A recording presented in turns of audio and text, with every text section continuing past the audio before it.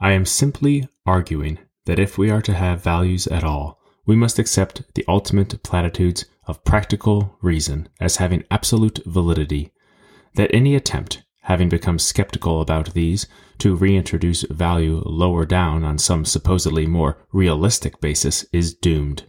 Whether this position implies a supernatural origin for the Tao is a question I am not here concerned with. Yet, how can the modern mind be expected to embrace the conclusion we have reached? This Tao, which, it seems, we must treat as an absolute, is simply a phenomenon like any other, the reflection upon the minds of our ancestors of the agricultural rhythm in which they lived, or even of their physiology. We know already, in principle, how such things are produced. Soon, we shall know in detail. Eventually, we shall be able to produce them at will. Of course, while we did not know how minds were made, we accepted this mental furniture as a datum, even as a master. But many things in nature, which were once our masters, have become our servants. Why not this? Why must our conquest of nature stop short in stupid reverence before this final and toughest bit of nature, which has hitherto been called the conscience of man? You threaten us with some obscure disaster if we step outside it. But we have been threatened in that way by obscurantists at every step in our advance, and each time the threat has proved false. You say we shall have no values at all if we step outside the Tao. Very well, we shall probably find that we can get on quite comfortably without them. Let us regard all ideas of what we ought to do simply as an interesting psychological survival. Let us step right out of all that and start doing what we like. Let us decide for ourselves what man is to be and make him into that, not on any ground of imagined value, but because we want him to be such. Having mastered our environment, let us now master ourselves and choose our own destiny. This is Men with Chest, the podcast that pursues objective truth, goodness, and beauty, where we go back to the great books that made the West and give warning to the fate that awaits mankind should we not cultivate virtue.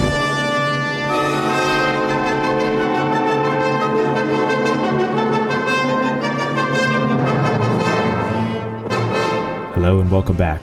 Today we are going to complete Chapter 2 in the Abolition of Man.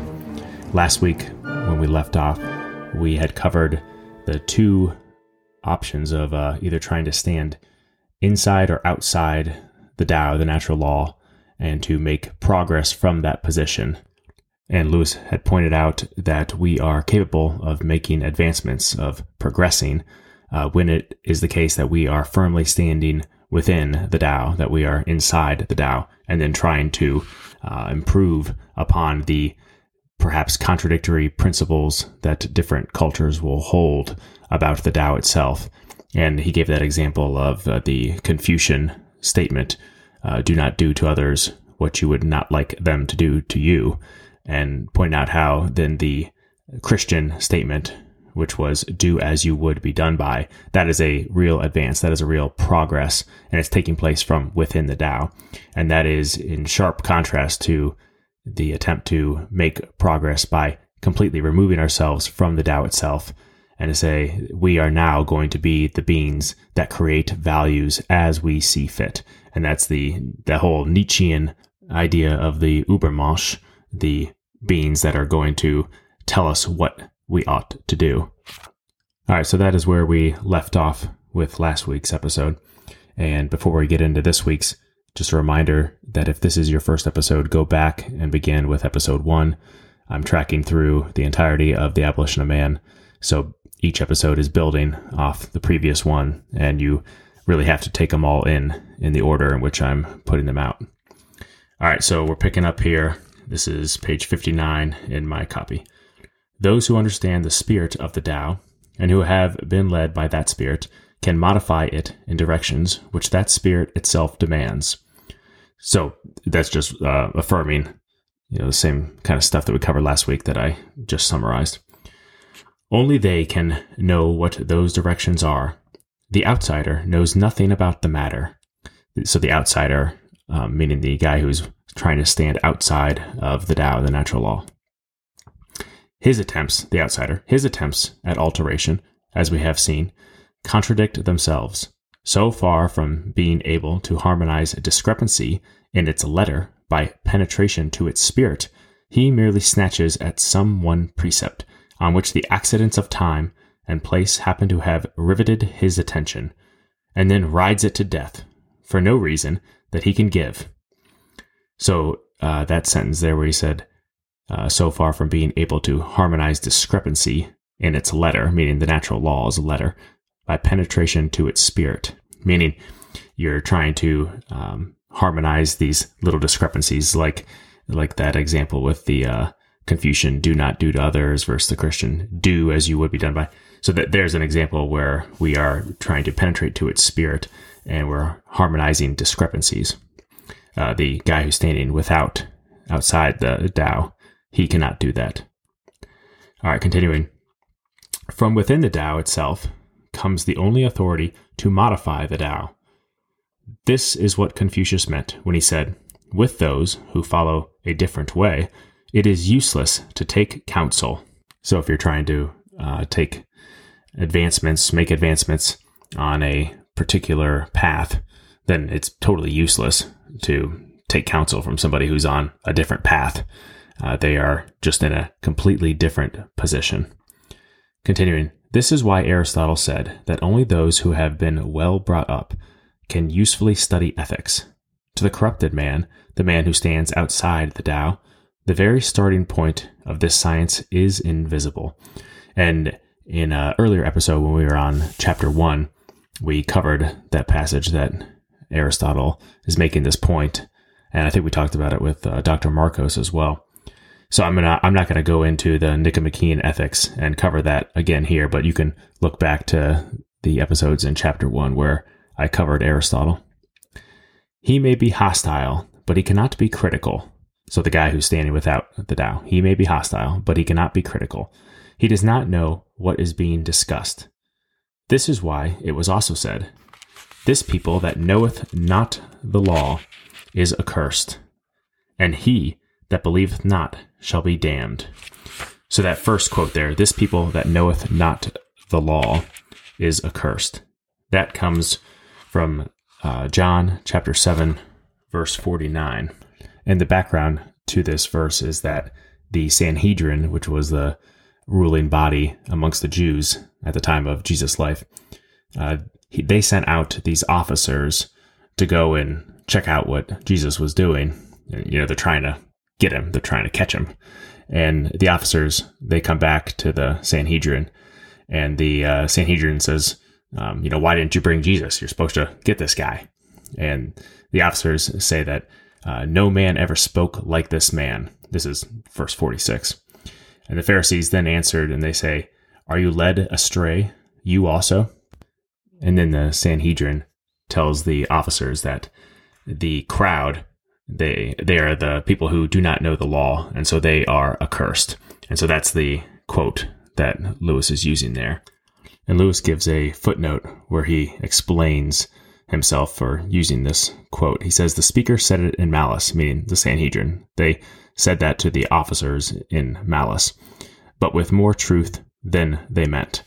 So the Sanhedrin, even though they were speaking those words to their own officers in malice, there was more truth in it than they meant. And that truth is that this idea of being within the law is necessary. You must be within the Tao, the natural law, or else you are accursed. That's the point that Lewis is making. And then he gives that second passage where he says, "He that believeth not shall be damned." And that comes from Mark 16:16, from the second half of that verse, where it says, this is the RSV, "But he who does not believe will be condemned." And Lewis is using this passage loosely because he's not talking here about necessarily believing in the gospel message and being saved because of that. He's talking about to stand within or without the natural law. And he's just using this to illustrate this idea that to not believe in the natural law is to stand outside or to attempt to stand outside it. That ultimately means you are condemned. That's the point. He's saying that it's just a position where you are essentially damning yourself. he goes on to write that an open mind in questions that are not ultimate is useful, but an open mind about the ultimate foundations either of theoretical or of practical reason is idiocy. So practical reason, remember that was that intellectus, that ability to perceive the first principles, which is the thing that perceives, therefore, the natural law. Okay, and then theoretical, so theoretical reason. Practical reason was the intellectus, theoretical reason. You could think of that as that logical aspect where you had the ratio, and the first principles or the foundations for something that would relate to that. You could think of just mathematical proofs. 2 plus 2 equals 4. To be open-minded about that is not useful. That's just to be an idiot. So that's why he says that an open mind about the ultimate foundations, either of theoretical or of practical reason, is idiocy. If a man's mind is open on these things, let his mouth at least be shut. He can say nothing to the purpose. Outside the Tao, there is no ground for criticizing either the Tao or anything else. So if you apply that to that math example too, we're talking about theoretical reason, then you could see how, if you are trying to stand outside of math and say that 2 plus 2 equals, whatever I want it to be or something like that, well, then that is just pure idiocy. And then no critique from that particular person is worthwhile. You can't actually even make any sort of critique because you just moved yourself outside of the whole enterprise itself. You've just stood outside of the mathematical field, and so anything you say is just utterly useless. All right, continuing with the text. In particular instances, it may, no doubt, be a matter of some delicacy to decide where the legitimate internal criticism ends and the fatal external kind begins. See there, internal and external. So within and without. This is a recurring theme. It's coming up again and again and again. All right, but wherever any precept of traditional morality is simply challenged to produce its credentials as though the burden of proof lay on it, we have taken the wrong position. The legitimate reformer endeavors to show that the precept in question conflicts with some precept which its defenders allow to be more fundamental, or that it does not really embody the judgment of value it professes to embody. The direct frontal attack, why? What good does it do? Who said so? Is never permissible, not because it is harsh or offensive, but because no values at all can justify themselves on that level. If you persist in that kind of trial, you will destroy all values, and so destroy the bases of your own criticism, as well as the thing criticized. You must not hold a pistol to the head of the Tao, nor must we postpone obedience to a precept until its credentials have been examined. Only those who are practicing the Tao will understand it. It is the well-nurtured man, the qua gentil, which is the gentleman, and he alone, who can recognize reason when it comes.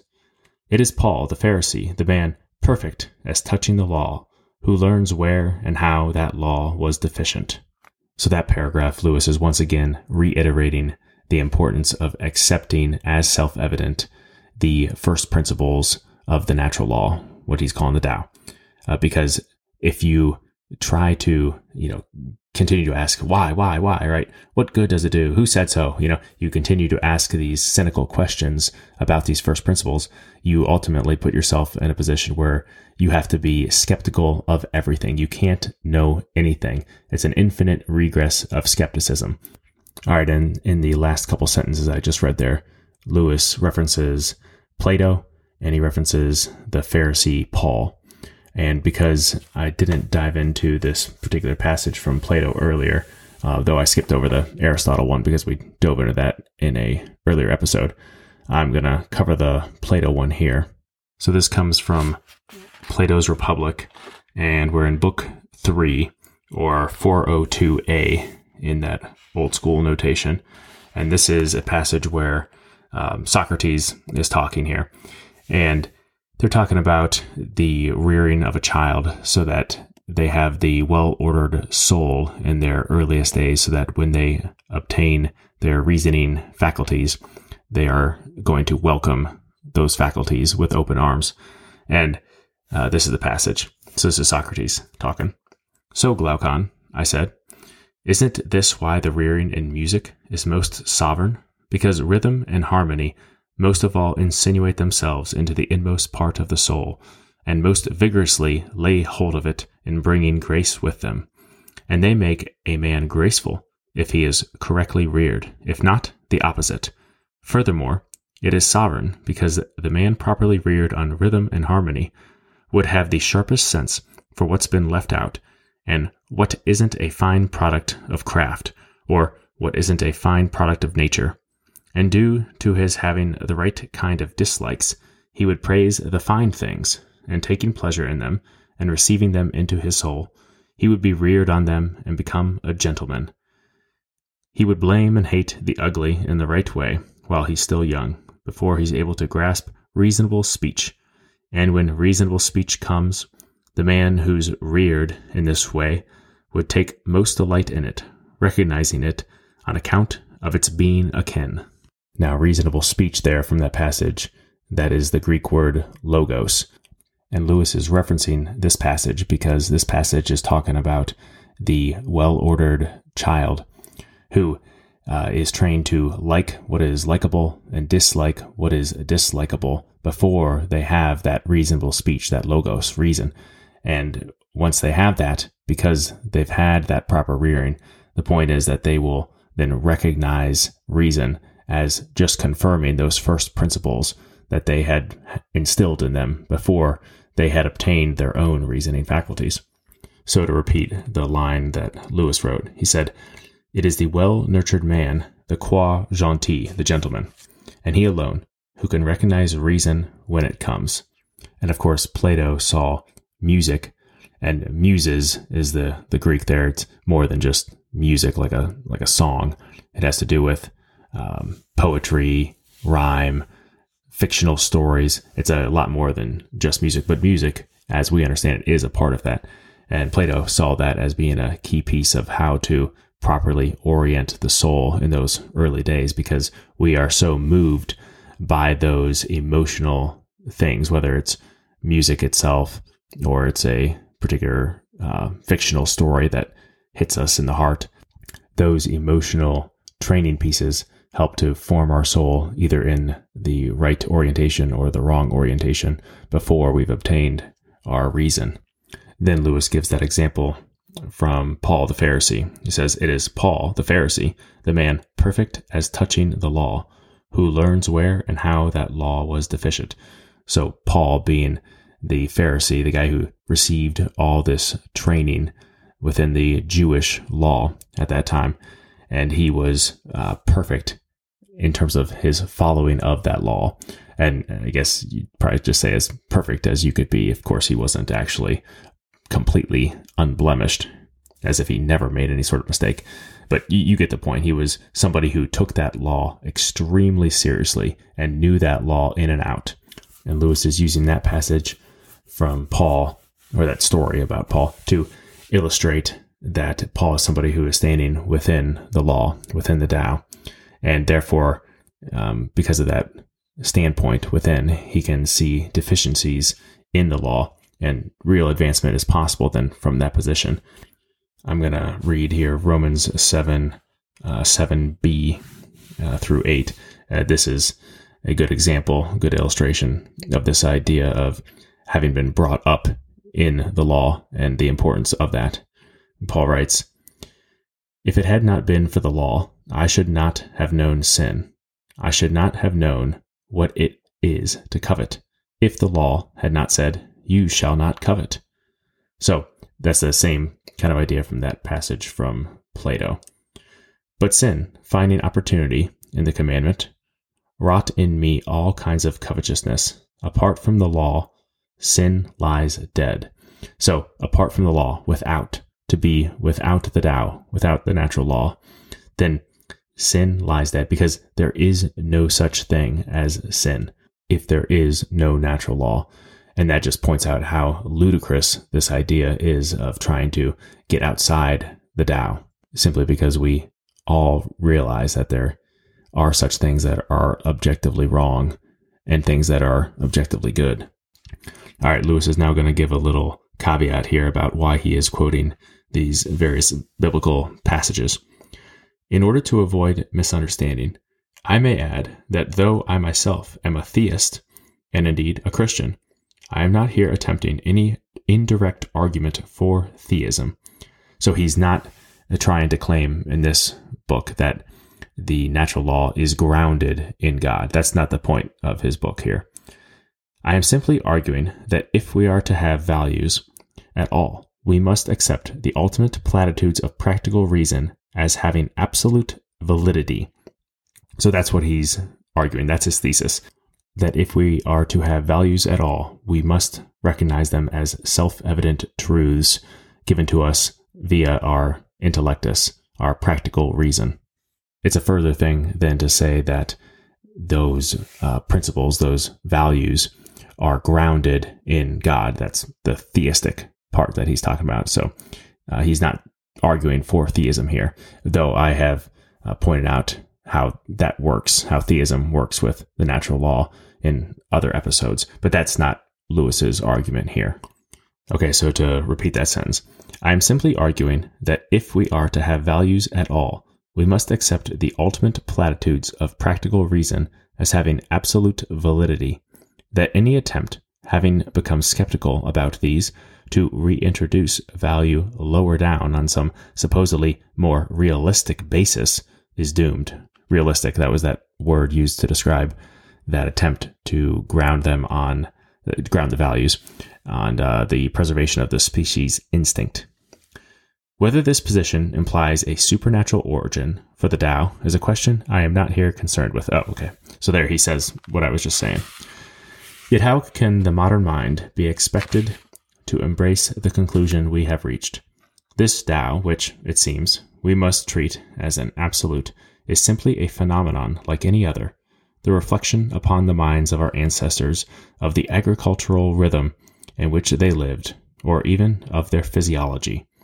We know already in principle how such things are produced. Soon we shall know in detail.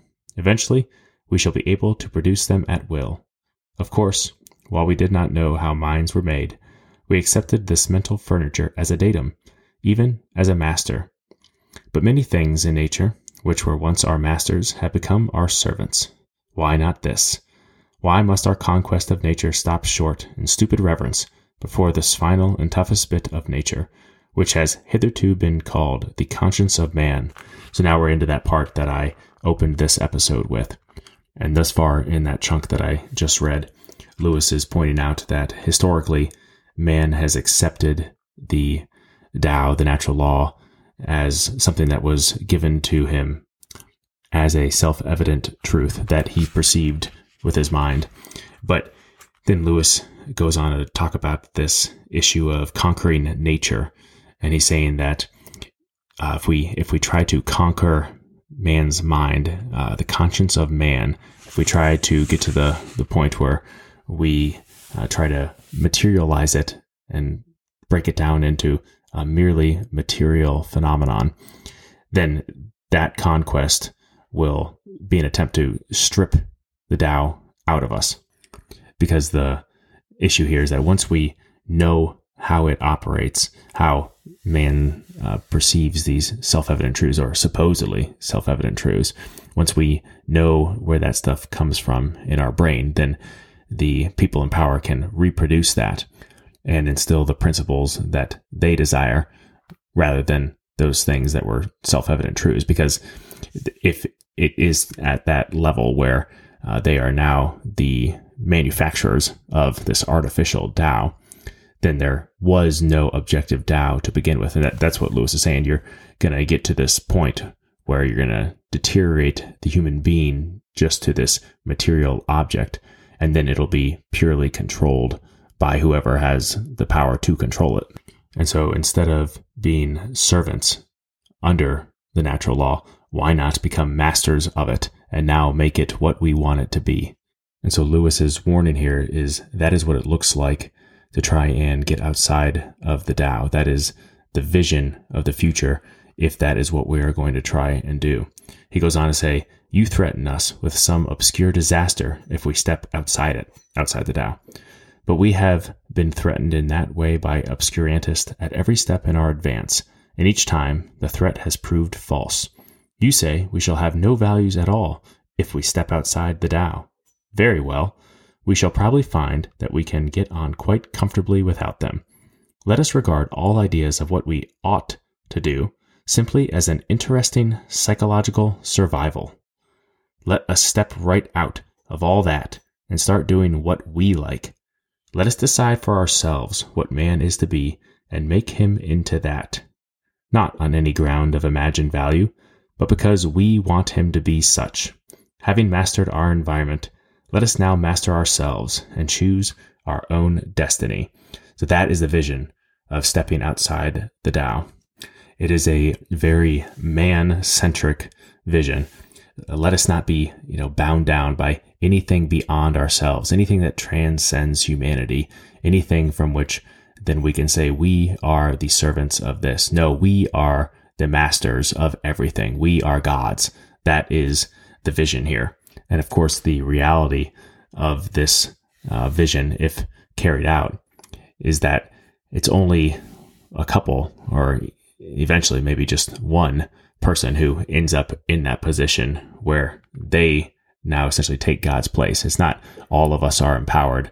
It's that one person is empowered and the rest of us become slaves to whatever the artificial Tao that particular person or group of persons, the elect, the elites, whatever they set up as the new artificial Tao. And Lewis illustrates all of this in that dystopian novel, That Hideous Strength, which is the counterpart to Abolition of Man. And I've talked somewhat about that already, but I'm going to now go to an essay of his that is also related to That Hideous Strength, that fleshes out this bit about this attempt to step outside the Tao a bit more. And this is called a reply to Professor Haldane, who is a Marxist who is critiquing Lewis's That Hideous Strength. One of the highest up leaders within the NICE, the evil organization that is in power in That Hideous Strength, is a guy named Frost. And Lewis, in his reply to Professor Haldane, is defending why he paints Frost in the light that he does in the novel. And he says that Frost is the ideal point at which certain lines of tendency already observable will meet if produced. Okay, so you don't have to worry too much about who Frost is at this point.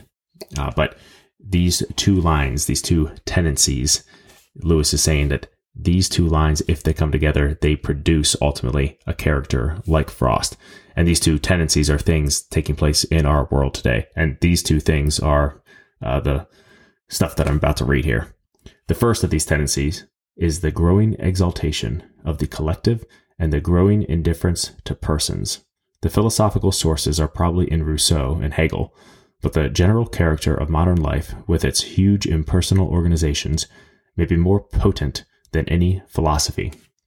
Okay, so that's tendency number one, the growing exaltation of the collective and the growing indifference to persons. And I'm just going to leave aside for now Rousseau and Hegel. Hegel is going to feature big time in a later book I'm going to cover, probably in the same season one. All right, but now to the second tendency here. Secondly, we have the emergence of the party in the modern sense. The fascist, Nazis, or communist. What distinguishes this from the political parties of the 19th century is the belief of its members that they are not merely trying to carry out a program, but are obeying an impersonal force. That nature, or evolution, or dialectic, or the race is carrying them on. So those are all capitalized. Nature, evolution, dialectic, race. Those things are all capitalized. That is the impersonal force that is carrying them on. This tends to be accompanied by two beliefs which cannot, so far as I see, be reconciled in logic, but which blend very easily on the emotional level. The belief that the process which the party embodies is inevitable, and the belief that the forwarding of this process is the supreme duty and abrogates all ordinary moral laws. This inevitability thing, that is historicism, that's Hegel big time. That idea that it is inevitably going to come about that mankind is progressing. That's why all these parties were called progressives. All right, in this state of mind, men can become devil worshippers in the sense that they can now honor as well as obey their own vices. So Frost, in the novel That Hideous Strength, Lewis describes him as a devil worshipper, and it is in that sense in which he is a devil worshipper, in that he is honoring as well as obeying his own vices. That's what Lewis means by calling Frost a devil worshipper, and he's defending that idea here about Frost being such against Professor Haldane. All men at times obey their vices, but it is when cruelty, envy, and lust of power appear as the commands of a great super-personal force that they can be exercised with self-approval. The first symptom is in language. So the first symptom that this evil process is taking place is in language.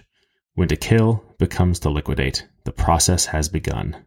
The pseudo-scientific word disinfects the thing of blood and tears, or pity and shame, and mercy itself can be regarded as a sort of untidiness.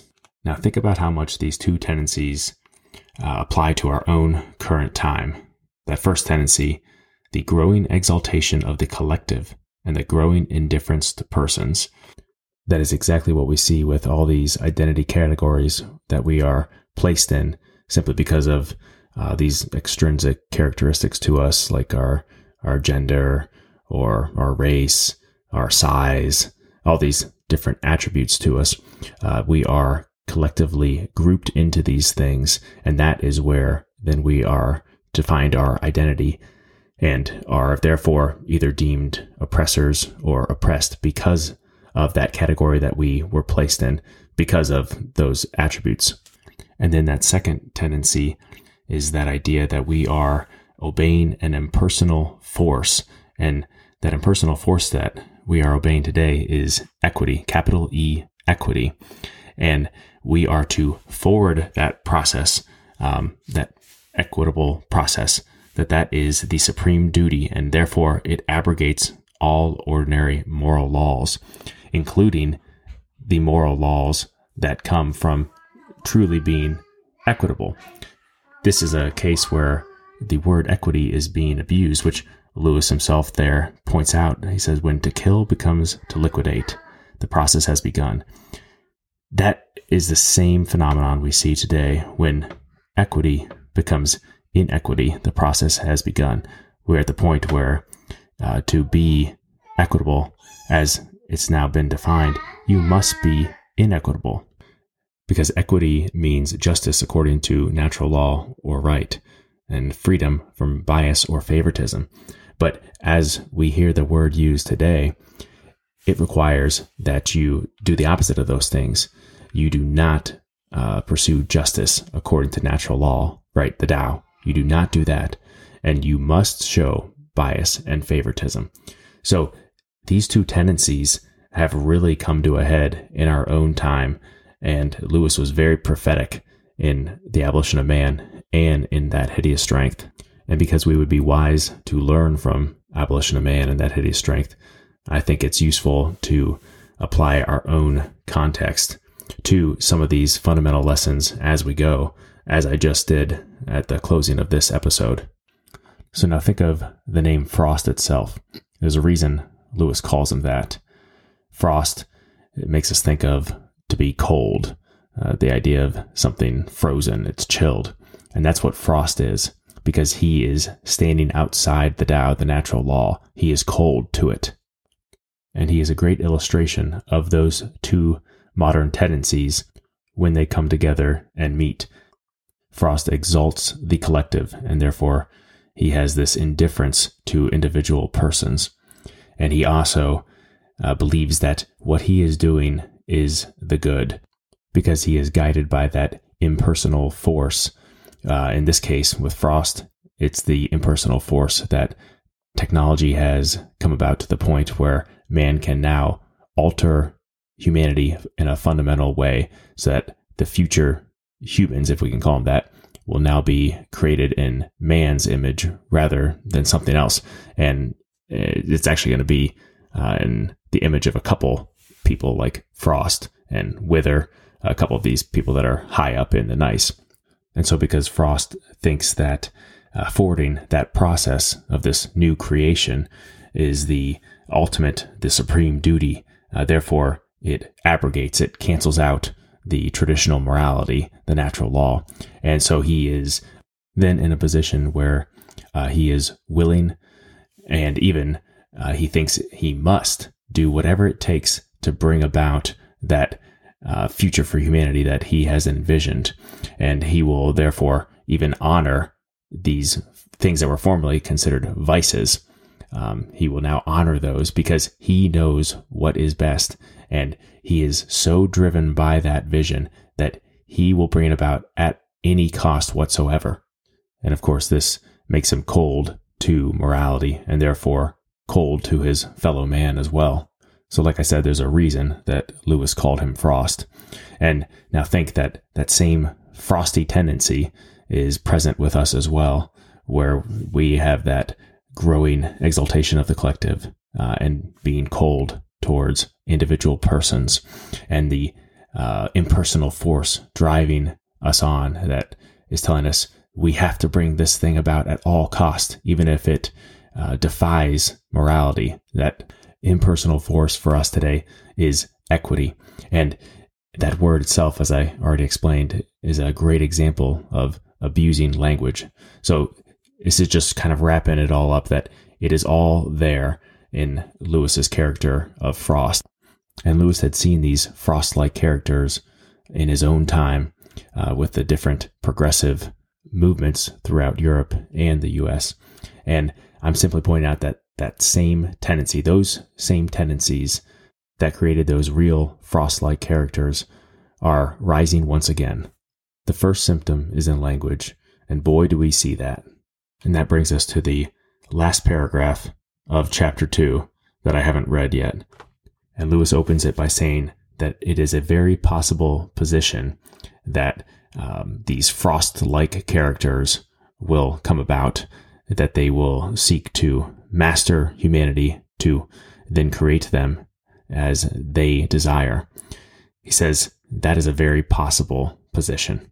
And those who hold it, guys like Frost, and those who hold it cannot be accused of self-contradiction like the half-hearted skeptics who still hope to find real values when they have debunked the traditional ones. This is the rejection of the concept of value altogether. So at least it is honest. It is not this, half-hearted attempt where you're just debunking traditional values and then saying, well, I think we'll actually, find the real ones, those hidden ones in something like the preservation of the species. No, it's not that. This is at least honest. In the last line, it says, I shall need another lecture to consider it. So that is now what we will get into with chapter 3, where we'll see more of what this looks like to reject the concept of value altogether, where we'll get deeper into this Frost-like character and what that looks like. If you like the show, please leave me a 5-star review. And if you want to ask a question, you can find me at menwchests on Twitter. You can leave me a question there. I was thinking I would have time to get to one this week, but I didn't. So hopefully next week. As a king governs by his executive, so reason in man must rule the mere appetites by means of the spirited element. The chest, magnanimity, sentiment, these are the indispensable liaison officers between cerebral man and visceral man.